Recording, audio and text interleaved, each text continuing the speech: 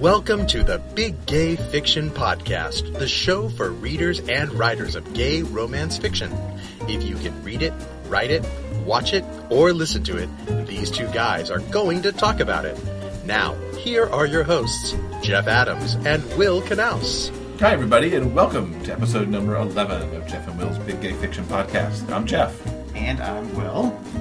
And as my lovely compatriot mentioned, or did you mention? I wasn't really paying attention. Happy holidays, y'all!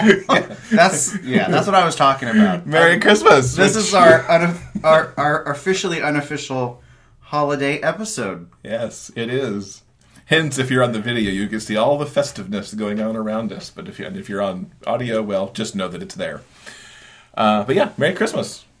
Here we are in the holidays, officially. Yeah, a couple of days before the big day. We don't have anything special planned.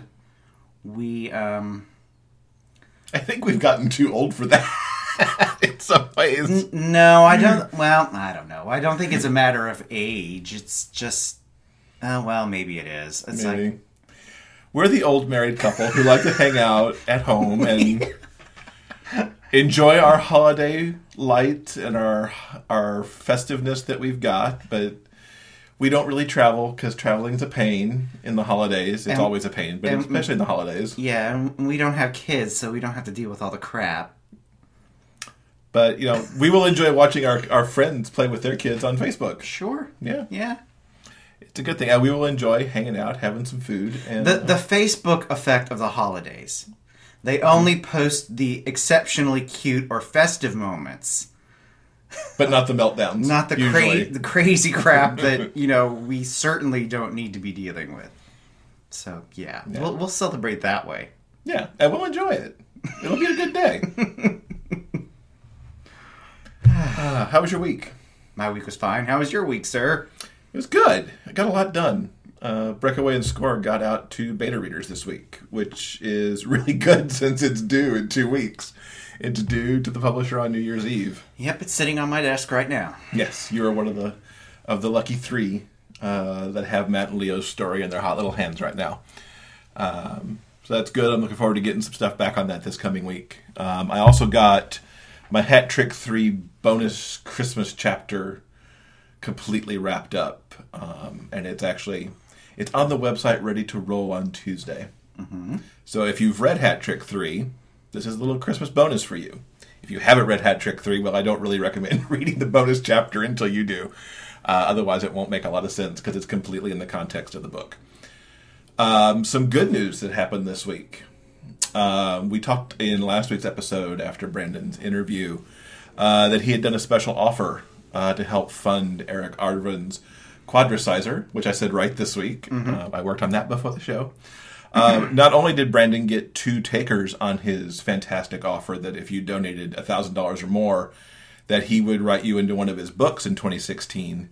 Word came on Friday that Eric's GoFundMe campaign was completely funded, which is excellent news ahead of the holiday. It's great to see that completed. And congratulations to Brandon for really helping goose that total towards its completion. And pushing out that awareness.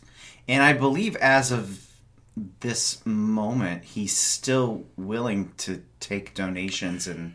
Yeah, to my understanding, donations are still coming in to help offset the fees behind the fundraiser itself, mm-hmm. So that he fully has the amount that he needs for the Quadrasizer, which is good. So if you still want to be in Brandon's books, or if you know someone who would get a kick out of being in one of Brandon's books and just haven't had the chance to pick up that last minute holiday gift, mm-hmm. this might make a good one. Yeah, and I also know that Sarah York has a giveaway going on also, which I think runs through Christmas Day, if I'm not mistaken. We'll link to these things in the show notes so that you can check and get the latest detail on what's going on, because it's a very worthwhile thing as we come into the holidays this week in particular.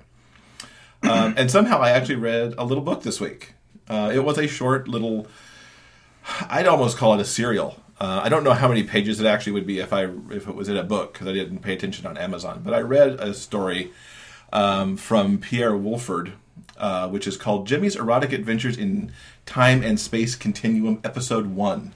It's a mouthful of a title, but it is so adorably cute. Not only does the cover, which I should have held up here for the people on the video feed, harken back, at least in my opinion, to some pulp fiction of like the 50s.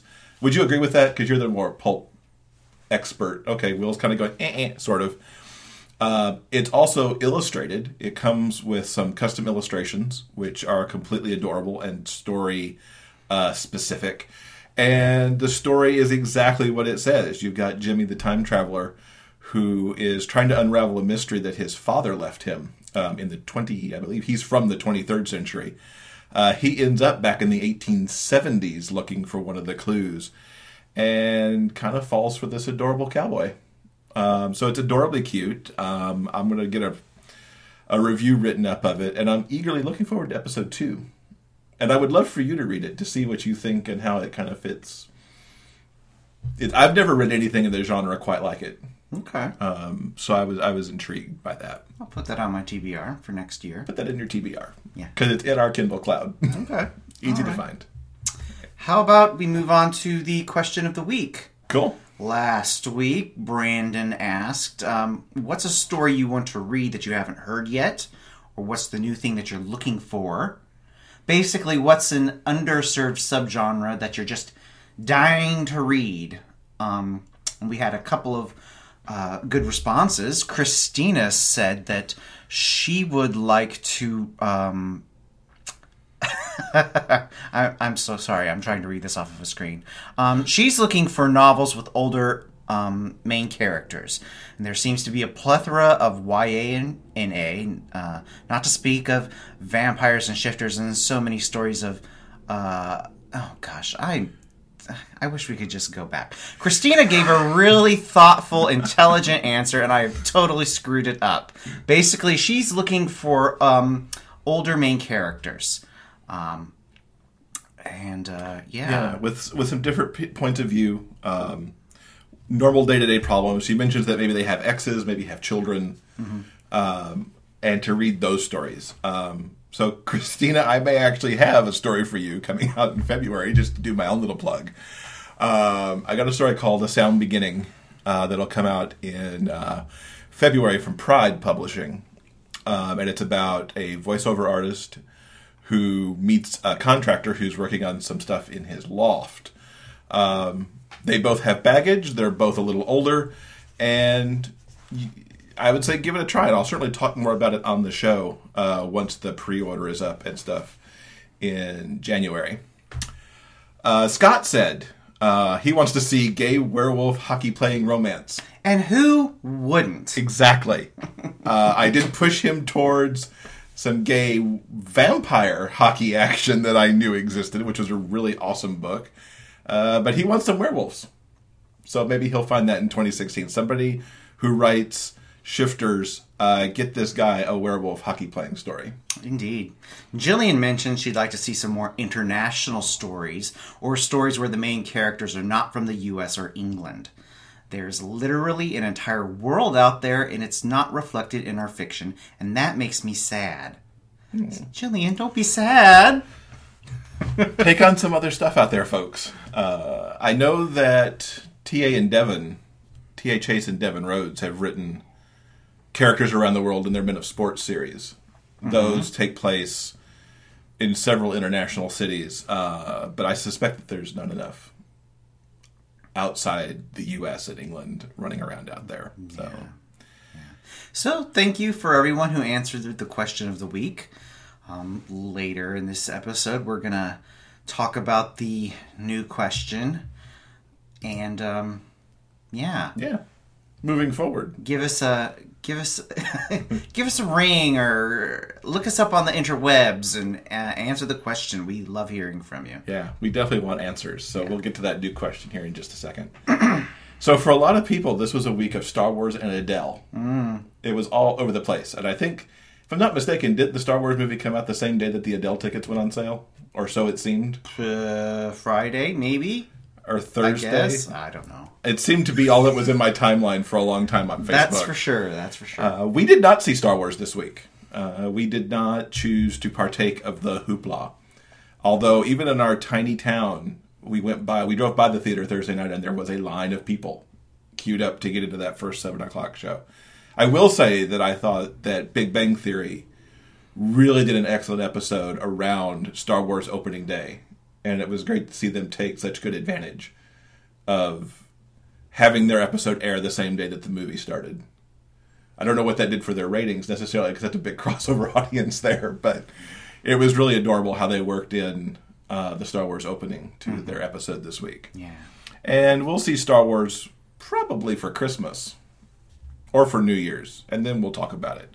I am glad to see that it's gotten good critical reviews and that pretty much all the people that I pay attention to on Facebook seem to like it. So maybe it is not what episodes 1 through 3 were.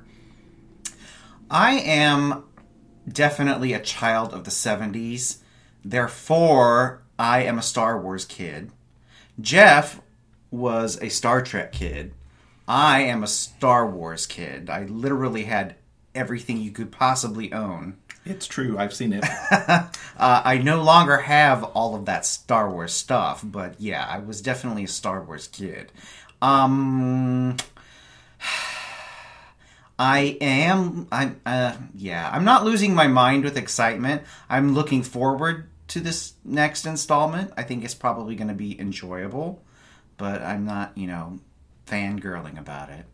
I think, I mentioned earlier this year that I think I'm getting, what did I say? I was pissed off at Entertainment Weekly, and, which really isn't that hard to do. And I think I'm getting too old to be interested in pop culture. I think it's because Entertainment Weekly had like an entire month of covers with movies and franchises that weren't going to be out for another year. Mm-hmm. And it's just like, it's too much work to be all worked up about this stuff. And I can't, it's hard for me to work up enthusiasm like that when, where, they give you a 5-second clip at Comic-Con and everyone loses their shit for a movie that's not going to be out for 2 more years. It's just like, I can't deal with that stuff anymore. It's kind of ridiculous. Yeah, I'm a little more into the here and now. Yeah, so I do appreciate Star Wars is here now, and I am looking forward to seeing what they've done with it. Yay. Yeah, I'm looking forward to that. So what we did do this week, voice finale, happened. Mm-hmm. The obvious choice won with... It's been a week, so yeah, we're going to spoil it. So before I say that, if you haven't watched The Voice and you don't know who won, you might want to skip the next couple minutes. Plug your ears. La la la la la. Plug your ears. Jordan won. I wasn't surprised. I was happy for him. I liked his last performances. I was impressed that a hymn, or at least a Christian song, I think it was a hymn, that almost no one had heard of, at least from the buzz I was seeing on Facebook, got to be number 1 on the iTunes charts of the songs that he had done in the finale leading up to the voting. So congratulations to Jordan. I look forward to seeing what his career holds, because we know that he can sing amazing, uplifting gospel music. We know that he can sing Sound of Music, and we know that he can sing Queen and Journey. So looking forward to that. And I was sad that Jeffrey Austin was number 4 and not closer to the top, but he also delivered some outstanding performances Monday night, and good for him. And more importantly, I look forward to his album, because I want to hear him sing more stuff, because I really liked his voice. I'd like to hear him and Sawyer Fredericks do a duet and see where their voices would combine with each other. Mm-hmm. So it was another interesting, entertaining season. And I believe the new season starts up incredibly soon. Yeah, it's either late January or February, I think. It's just around the corner. So if you missed this season, don't worry, another one's coming right up. Yeah, seriously. So now that we are mere moments away from the holidays, we wanted to give a quick shout out to a couple of movies I think our listeners might be interested in. The first one is a gay holiday. Let me take a drink of water. Hold on. Okay, the first movie up I want to mention is Make the Yuletide Gay from 2009. It's a movie by Rob Williams, who's done some really great movies, some that I've liked and some that I've not liked as much. But this is one that I really, really like. I think it's super adorable. It's a cute little low-budget holiday comedy about two college boyfriends, and they are about to go their separate ways for the holidays. One goes home to his family. The other one, his holiday plans fall through. So he decides to go to his boyfriend's hometown and surprise him and stay with him and his family for the holidays. Unfortunately, boyfriend number one isn't quite out to his parents yet. So, holiday shenanigans ensue. It's a really funny movie. It's co-stars Adam Rodrigo, I think is his last name. The outstar, he's from Degrassi, The Next Generation. Is that what it's called? It's Degrassi something. I've lost track of what the Degrassi titles are these days. Yeah, he's one of the Degrassi kids, and he's completely adorable and very funny in this movie. So I highly recommend you check that out, Make the Yuletide Gay. Also, I want to mention two classic cult Christmas movies that you may or may not have heard of. The first one is Santa Claus from 1959. Now, I'm not talking about Santa Claus the movie from 1985, the train wreck that has Dudley Moore and John Lithgow in it. That's a whole nother episode.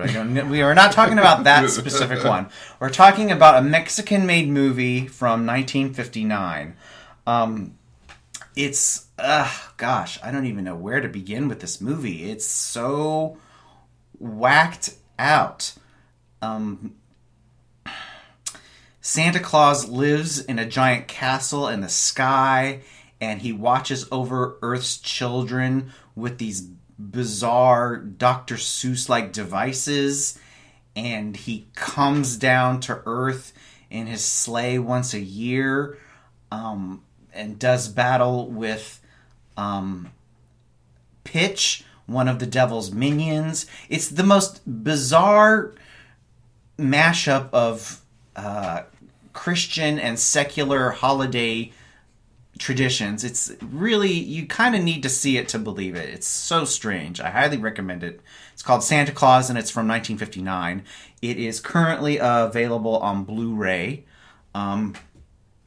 So check that one out. Also, the third movie I want to mention is Santa Claus Conquers the Martians.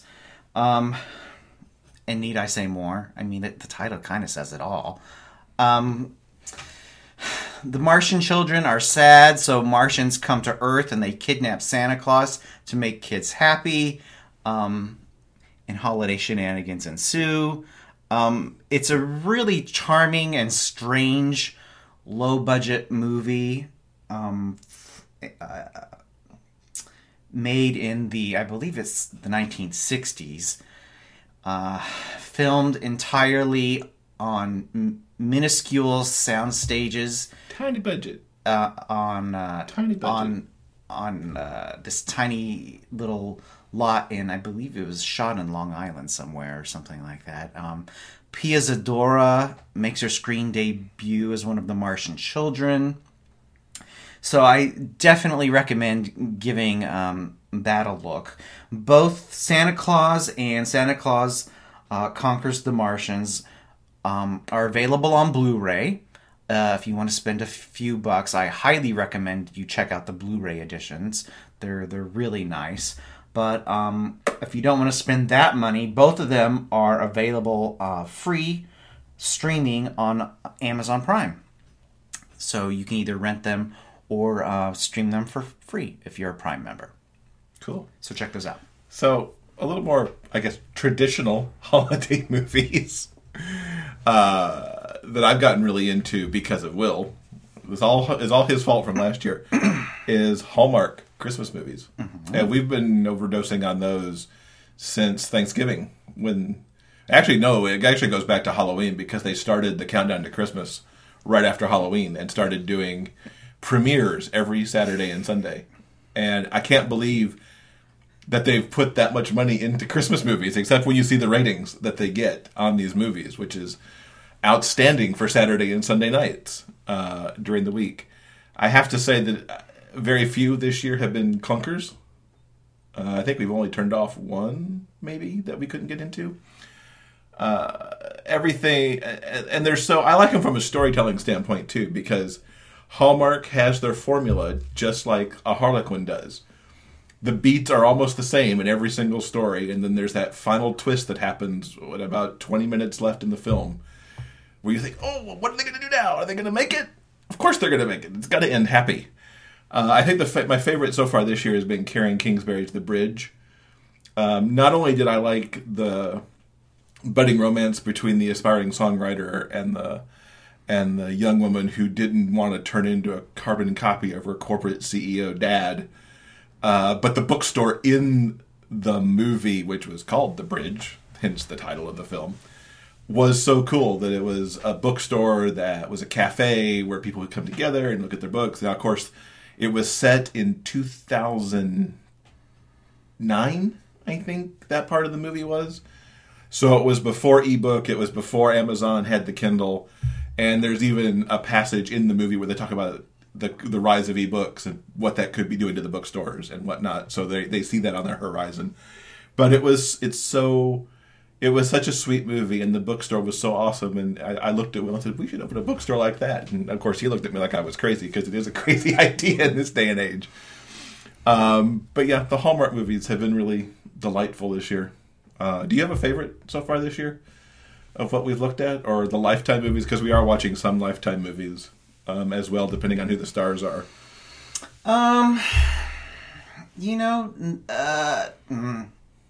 You kind of put me on the spot here. Sorry. I can't really come up with one off the top of my head that stands out particularly. That's fair. I think the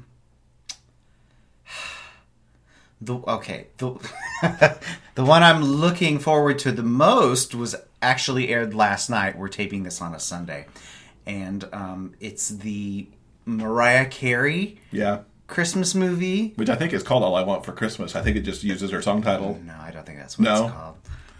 Anyway, oh gosh, I think her song's certainly in it, or certainly in the commercials.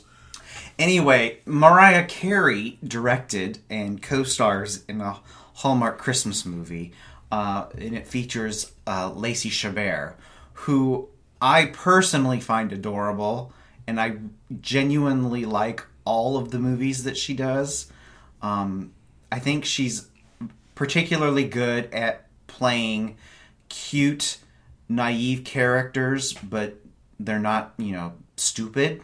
I think there's a very fine line between naive and stupid, and I think Lacey does a very nice job of being cute and charming, but not annoying.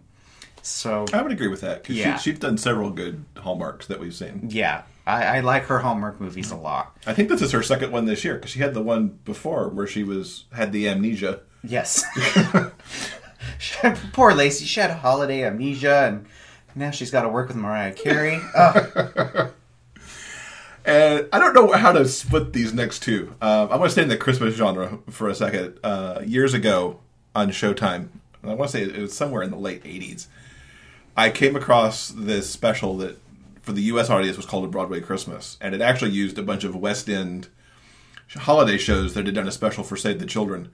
And there was Starlight Express singing Happy Christmas, and Les Miserables doing Silver Bells, and Cats doing, I think it's We Wish You a Merry Christmas, and of all things, Miss Saigon doing Silent Night. And they all do them in costume, on set, like it's the most natural thing in the world that you'd be singing Silent Night in the middle of Miss Saigon.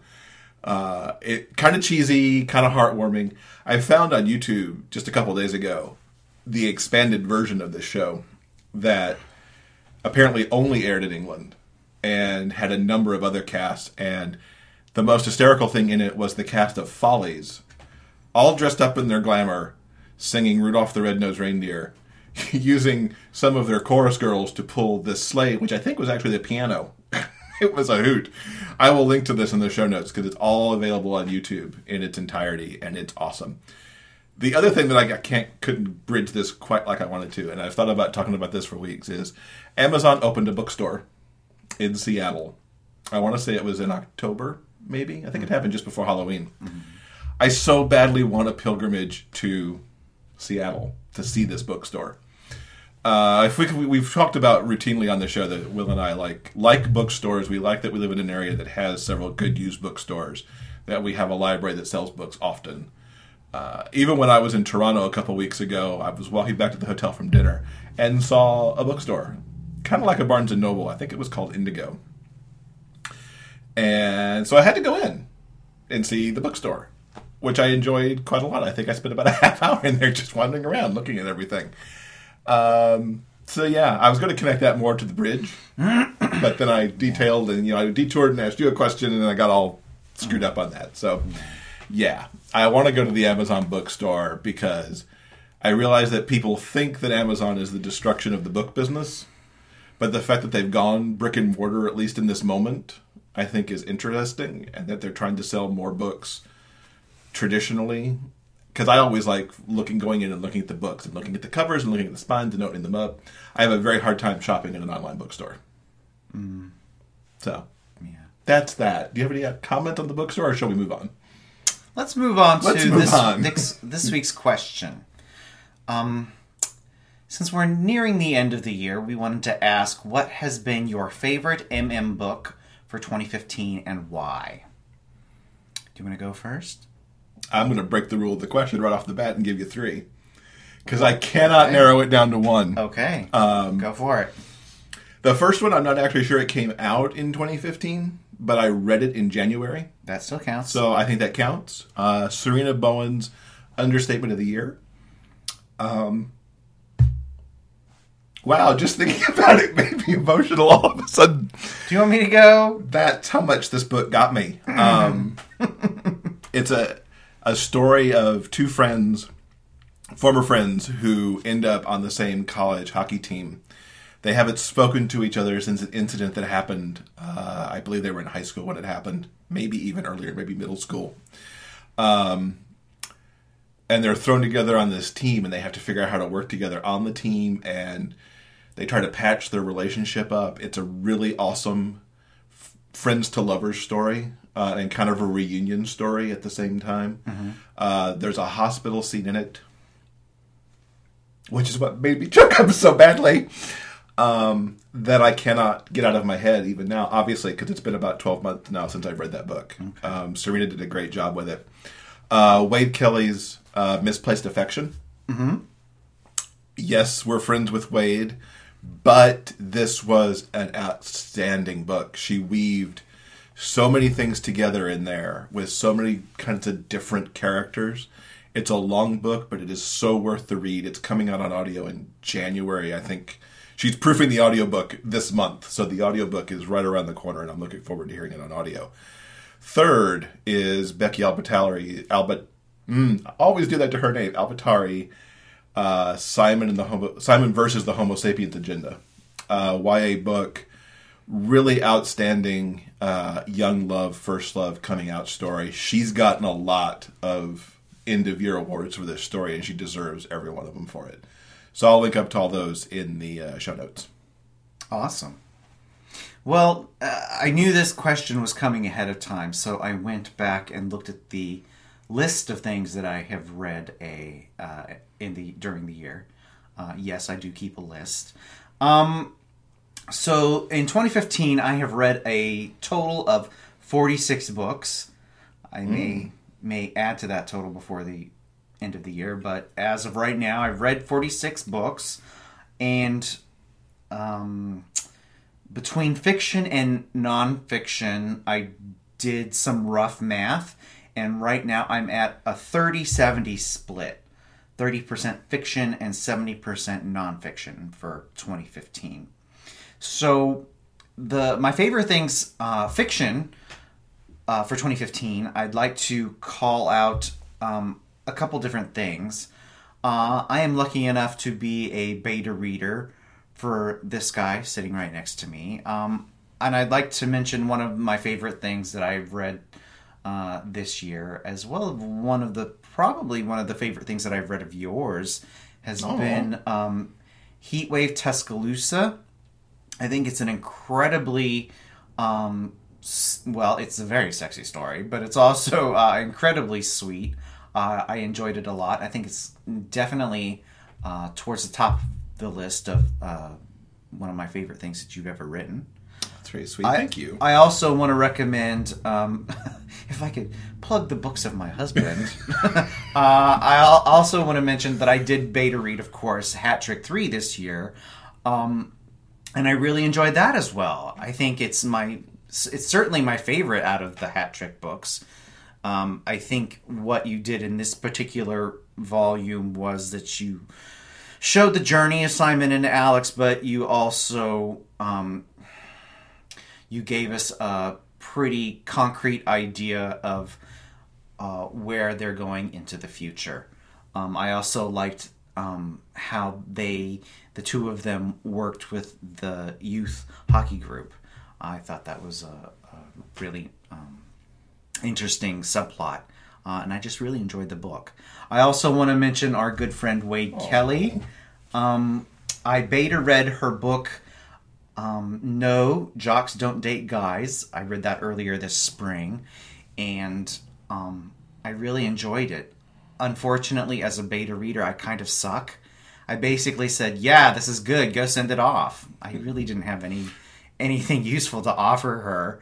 I really enjoyed that book, and that just came out, I believe, a week or two ago. Yeah, last week. So, yeah, check that out if you haven't just yet. And really quickly, we're getting a little long on time. I want to mention two nonfiction books that I read this year. The first is Roger Corman's How I Made 100 Movies in Hollywood and Never Lost a Dime.